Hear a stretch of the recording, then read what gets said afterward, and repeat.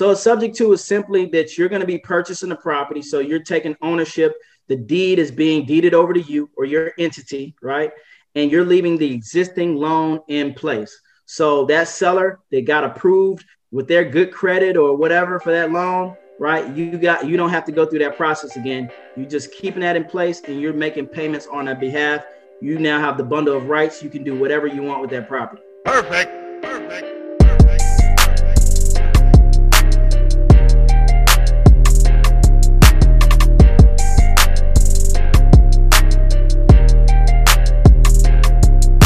What's up, everybody? Jamel Gibbs here. Welcome to another podcast episode, season 2 of the Business and Investing Podcast. Today, we're going to talk to House Buying Brian and how he's killing it in the subject to market right now and how you guys can get started doing the same exact thing. So what we're going to do today is talk about some subject to hacks that you can implement directly into your business today.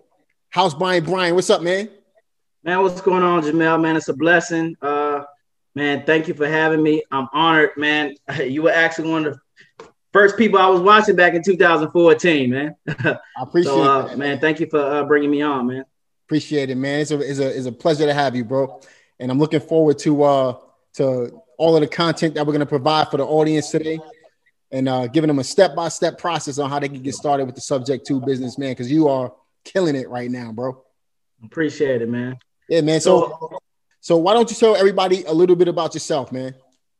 Yeah, sure, bro. So my name is Brian Arigbu, House Buying Brian on social media like Instagram and such. But I started in 2014.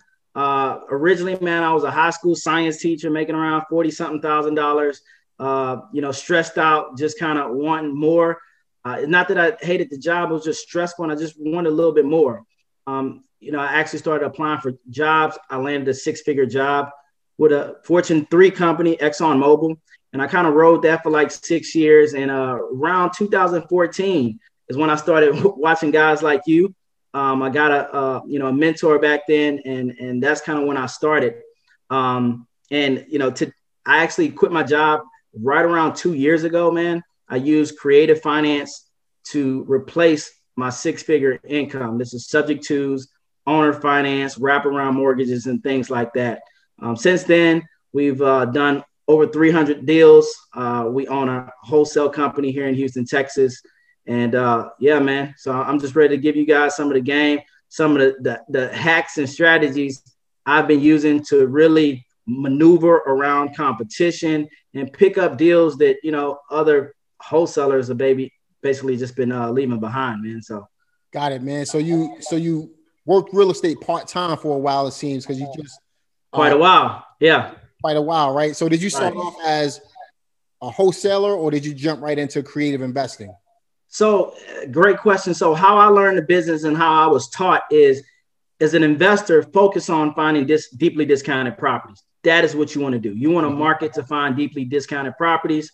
And I was taught, here's the ways that you can structure the transaction. You have a wholesale transaction. This is what a wholesale transaction looks like, right? You have a subject to transaction, right? This is what a subject to transaction looks like, right? You have a wraparound mortgage, you have a lease option. These are all the different things you can do with the lead once it comes in based on the seller's problem. And that's how I learned. So I learned them all at the same time. And I was taught not to make a round ball fit into a square hole, right? You need multiple, tools in your tool belt. And that's kind of how I started in the very beginning, man. Got you, man. And one of the main reasons I wanted to have you on because your business looks very, very similar to mine. So we do a lot of wholesaling and creative investing as well. Even though we've done a lot of other things in the real estate business throughout the years, I've basically narrowed it down to those 2 key components, primarily because it's easy and it makes a lot of money, man. I'm sure you'd agree with that as well. So was it an easy transition for you to go full time? Yeah, because I did it not like most. A lot of people, they have a job and they say, I don't want a job anymore. I want to work for myself. And what they're focused on is doing more wholesale deals per month, right? But again, this is active income. So, once you leave your job, you got to hit the pedal running, especially if you haven't built a team around you. So what my transition looked like, Jamel, is basically while I was working my job in 2014, I started picking up rentals, owner finance and subject to. And I would just pick up, I would pick up a few every year. Sometimes I would pick up, some years I would pick up more than others until the passive income from those rentals basically exceeded my income. Then I left. But the very first thing I did is I got to the point where my wife didn't have to work anymore because we had enough passive income to replace her job because she didn't really have a crazy high paying job. And then we let her leave. And then I had the great job, right? The 6-figure job. So I held on to that for probably about, three more years and continued to get the passive income even more until we were comfortable with me leaving. Gotcha. And that's exactly what happened. They just replaced both of our incomes. Now, obviously, look, this is what's today? What's today? It's Wednesday. What's today? Wednesday. It's Wednesday, 2:43. In the afternoon. Usually we both will be stuck at work, man. Yeah, man. So check it out, man. So obviously you left a 6-figure job, high paying job, and I'm sure it took some type of mental shift to be able to do that. Sure. What type of mindset shift did you make personally in order to make that happen? So I started to focus more on what I wanted based instead of what I feared. I started to focus on freedom instead of security. Because when you focus on security, the job is always going to seem like the answer. When you focus on freedom, you start to think a little different. So that's one of the mind shift adjustments I made. Another thing that helped me wasn't really a mindset. It wasn't a mindset shift for me, but it turned into a mind shift just by default is hanging around different people, man. I started hanging around people that they just thought different. And it was like, you're worth so much more. Like you're missing out on so much opportunity, man. Let go of the vine. Yeah, man. I think because both of us, we're on this app together, man. So we both we're on Clubhouse. I think Clubhouse is like the perfect community to link with like-minded people and also be able to teach people at the same time. You know what I mean? So yeah, 100% true, man. When it comes to linking with the right people that think like you, obviously that's you are the people, the closest 5 people you hang out with. That was said to me one time. I truly believe it, because if you look at, the closest 5 people that you surround yourself with, and you look at their income, chances are your income is going to be relatively close to theirs as well, man. So 100% agree. Your net worth will directly come from your net work. Your net worth will come from your network. You know what I mean? So if you hang around a certain group of people, chances are you're going to start thinking and being like them as well, man. So what are some obstacles that a brand new real estate investor would face getting into, let's say, the subject to arena? Got you. Well, getting in the subject to arena, I think so. Specifically, the subject to arena is being able to communicate what you're doing to the seller without confusing them or scaring them, because a confused mind says no. That's what I've noticed. A confused mind always says no. So I think that's one of the biggest things, right? Someone sees this on YouTube and says, oh, I want to do this, right? And the next thing they do, they try their new magic powers on a seller, and the seller say, let me speak with my attorney. Let me speak with this. And it's kind of like, oh, they didn't want to do the subject too, right? So it's being able to communicate, the solution to the seller. I think that's one of the biggest things. So let's dig into some of the meat, man. Let's explain what a subject to is for those of you who don't know. Right. So a subject to is simply that you're going to be purchasing the property. So you're taking ownership. The deed is being deeded over to you or your entity, right? And you're leaving the existing loan in place. So that seller, they got approved with their good credit or whatever for that loan, right? You don't have to go through that process again. You're just keeping that in place and you're making payments on their behalf. You now have the bundle of rights. You can do whatever you want with that property. Gotcha, man. So if we had to provide our listeners with, let's say, a 3-step process, one way you put it was a 1, 2, 3 punch, right? If we had to provide them with that 1, 2, 3 punch to go from where they are right now to actually closing a subject to deal, maybe finding, structuring, and then closing? How would you put that together? Got you. So step one, of course, you're going to have to market for motivated sellers. And chances are, if anybody's watching this and they've already been talking to motivated sellers for, let's say, wholesaling, you probably have tons of leads in your CRM right now that you could actually pitch this to and convert, right? So one is going to have you need a motivated seller that's flexible, right? And they're willing and open to you taking over payments. So that's step one, the marketing piece. Okay. Step two is really going to be getting the necessary paperwork in line.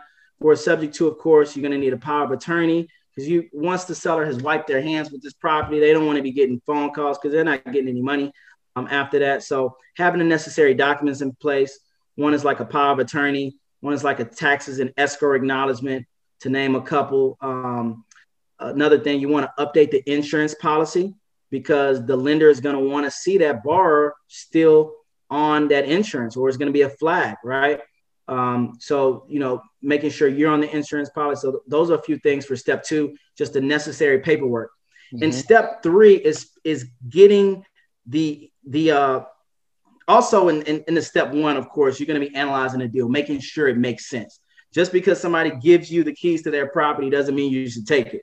Right. But stepping back over to step three is making sure you have a responsible, well-executed exit strategy in place, that you know exactly what you're gonna do with the property. Cool, man. So let's dig in a little bit. So when it comes to the type of leads that you're targeting, what would you say would be your favorite lead source to do these types of deals? Got you. So what I've seen has converted more so towards subject twos is going to be your pre-foreclosures. Is going to be your absentee owners with the mortgage still on the property. Okay. Also, mortgage lates. I find those work well. High days on market. So anybody that has had that property on the market for, let's say, over 5 months. So they're already raising their hand that they're needing to sell, but the agent is not working. And expired listings, right? They tried to sell, it didn't work. And I'm gonna give you the most likely one is usually double payments. That one right there is so sweet. Usually that is the easiest people or sellers to sell on a subject to when they're living in a property. That's where they lay their head at, but they have another property that they're still making payments on and it's vacant. Got you. And you're targeting them. Like, what's your favorite marketing channel to hit them? Phone right now for sure. Yeah, man. One of our favorites as well, man. We were just talking about this yesterday.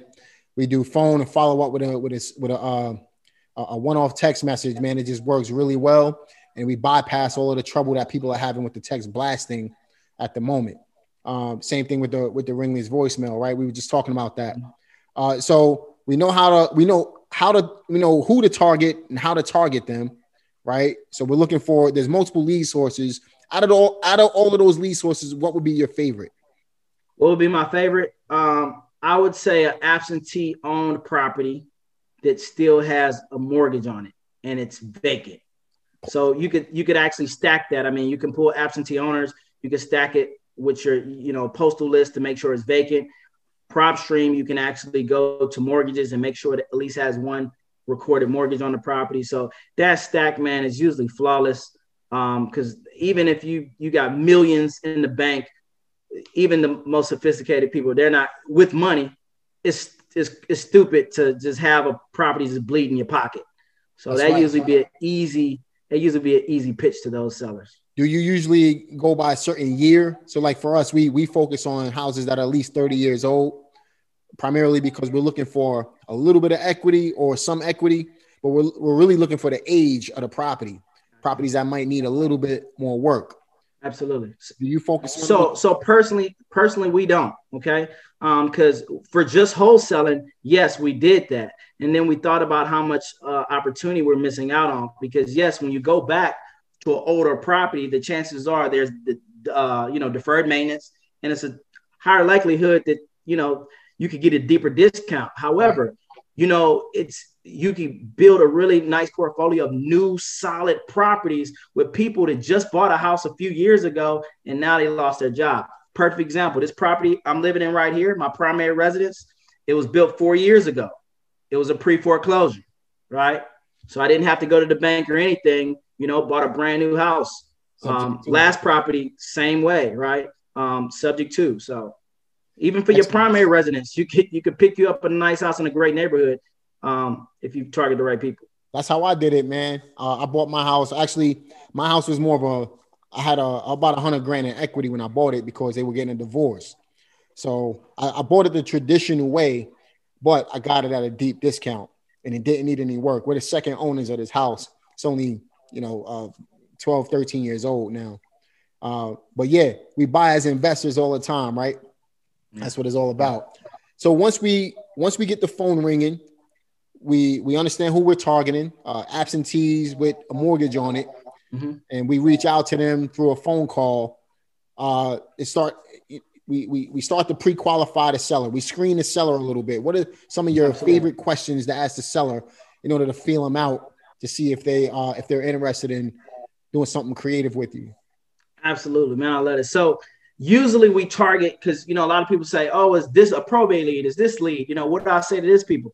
I tell people all the time, target everyone the same. Open up the same, right? And then just guide the questions. However, there's 2 lead sources that I do start the conversation a little bit different. If their property is already on the market, high days on market, it's been on the market 5 months or longer, or it's an expired listing, this is how I start that conversation. Hey, Mark. Yeah, I was calling about your property on 123 Main Street. Have you guys found a buyer, or is it still available for purchase?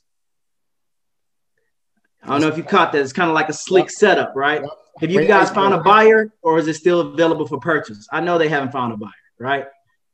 And now their, interest is peaked. And then, they're going to say, oh, it's still available, or, we tried, we couldn't sell it. And then I'm going to go directly here. I'm gonna get them to tell me a little bit about the property. I'm like, okay, great, Mark. Can you mind telling me a little bit about what you got over there, right? You're gonna tell me about the property, no matter what they say, right? No matter what they say, this is my next thing that I'm gonna say is, Mark, sounds like a nice property. Why do you think it hasn't sold, right? Tonality, I'm gonna sound confused, genuine. I don't want to sound like a smart guy. I'm purposely playing dumb, okay? And then, I'm just going to go into, what were you guys trying to sell it for? Any reason you guys didn't, decrease the price to sell it? And a lot of times they're on an expired listing or high days on market. You're going to be able to get what you're normally going to find, right? If it's not that they weren't motivated, they're going to say, well, we couldn't go any lower because we didn't have enough to pay the agent, pay off the mortgage, blah, blah, blah. And then that's a layup, right? Right. Absolutely. So, we'll throw out the range or whatever in the cash. And then, of course, most of the time it's not a fit. And,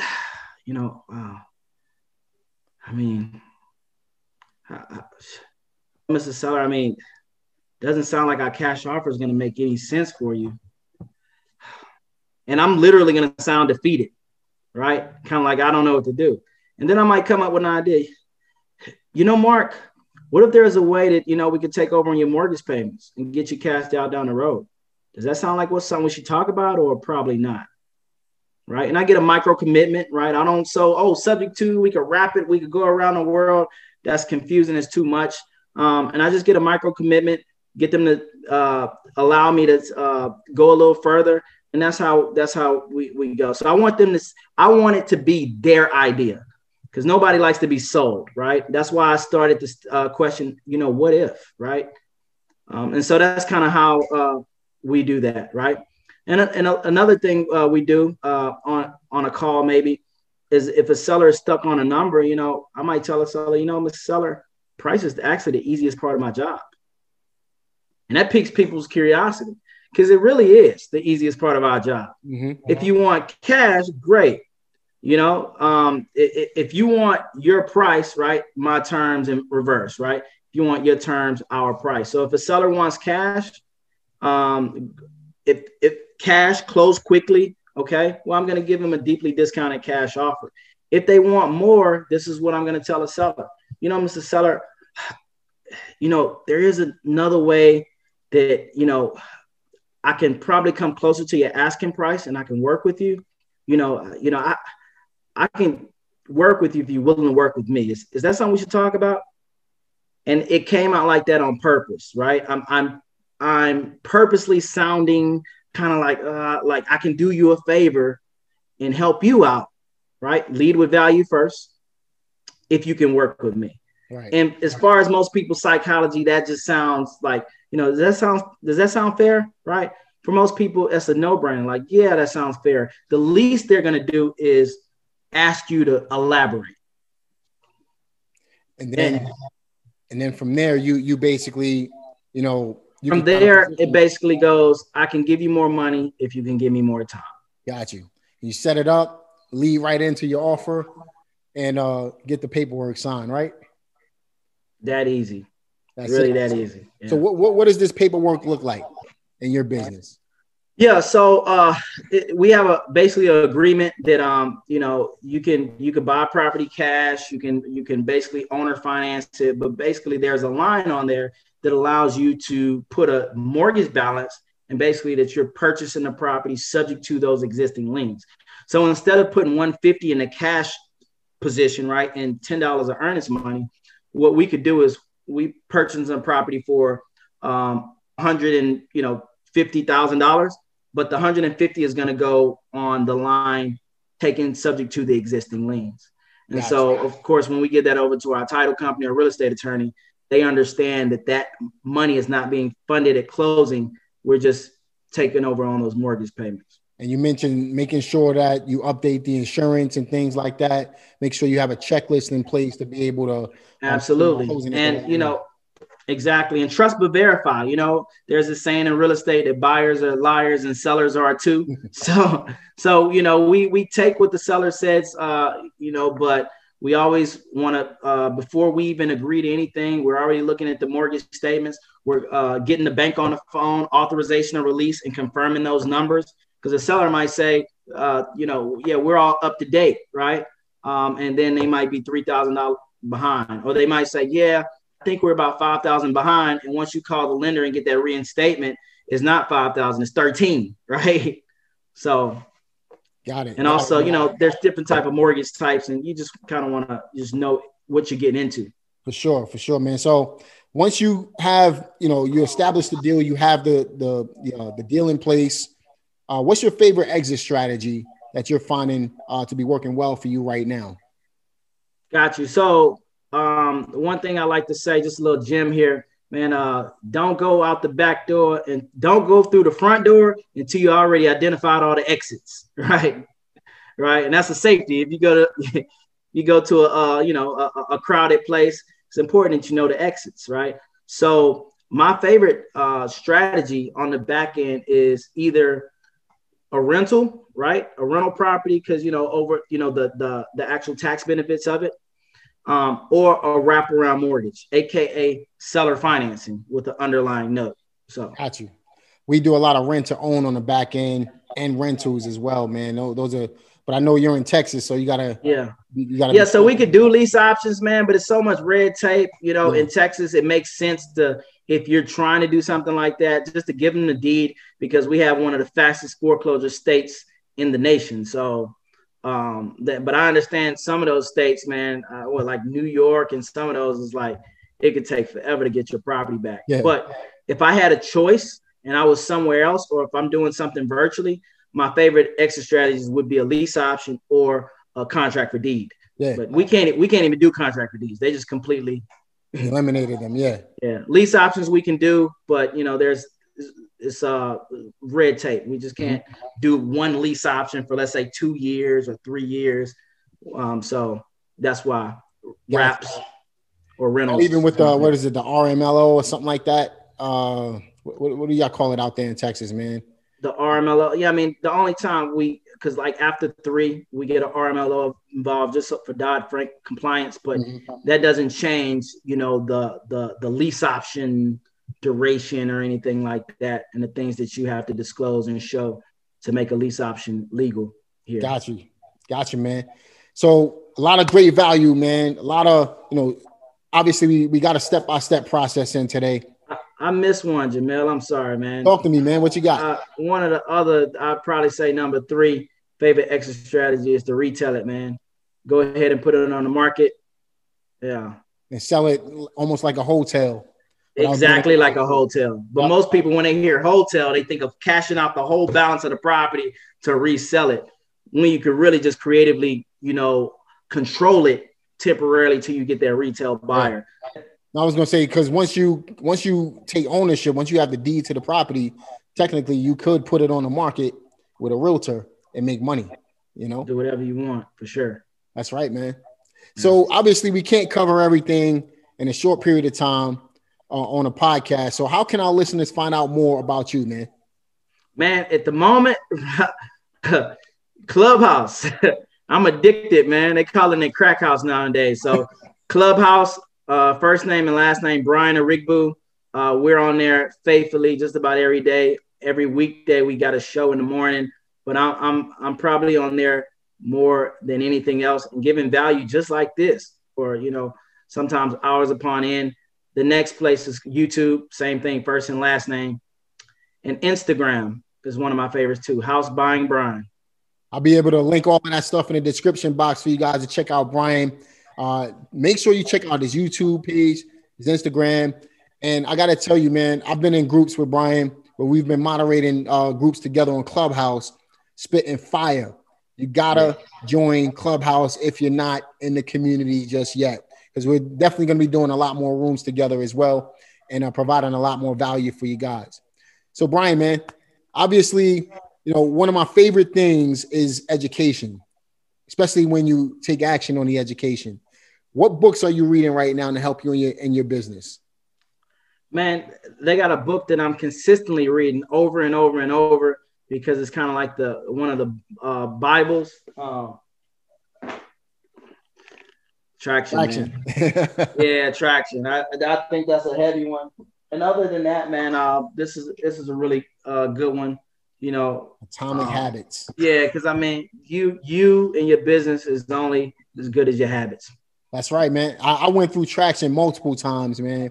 Still tweaking it. It's not an easy book to go through if you're a brand new investor. No. If the first time somebody recommended it and I read it, I was just like, because I didn't have all those things to, so it was really like, but as you grow and you get a company and you get people working for you, you're going to be like, thank you. Yeah, for sure, man. For sure. Yeah. So Atomic Habits and Traction, I'll definitely link those in the description box as well. Again, make sure you check out Brian's links in the description box as well. And make sure you check us out on Clubhouse because we are definitely providing a lot of value there as well. If you had to give any last words to our listeners, what would those words be? I would say just be consistent, focus on motivated sellers because he who controls the deal has the power. And then just become well-versed, just understand more different ways to recognize opportunity and structure deals. And that's all I got, man. And follow Jamel. Follow Jamel because he's one of the originals. I appreciate it, man. Listen, it's been a real pleasure having you, brother. I definitely want to have you back sometime in the near future. Maybe we could update your business or talk about a different form of creative investing. But for sure, I definitely want to have you back and we can continue to build, man. But for those of you guys listening to this podcast right now, I've already said it. Go ahead and click on all of the links in the description box. Follow Brian. Check out his YouTube page. A lot of value there. A lot of value on his Clubhouse and his Instagram as well. Definitely a great guy. And, somebody that you definitely want to learn from. You've gotten your subject 2 hacks today. Make sure you go out and take action with these subject 2 hacks because education without implementation leads to nothing. You will definitely want to take action in order to get from where you are right now to where you want to go in real estate. But listen, it's been a real pleasure having y'all. And I'm going to talk to y'all on the next one. Peace. Thank you, Jamel.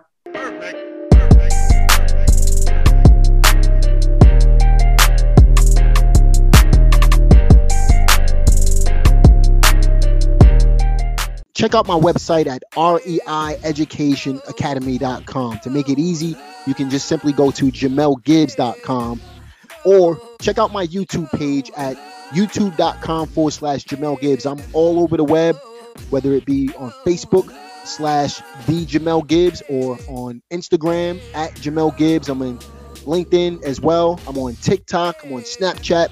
Check out all of these platforms for daily content, weekly content, more content from Jamel Gibbs. But if you want to get more in depth, go to reieducationacademy.com, and that's how you can find out more about my training material and how you can get started investing in real estate today. Talk to you later.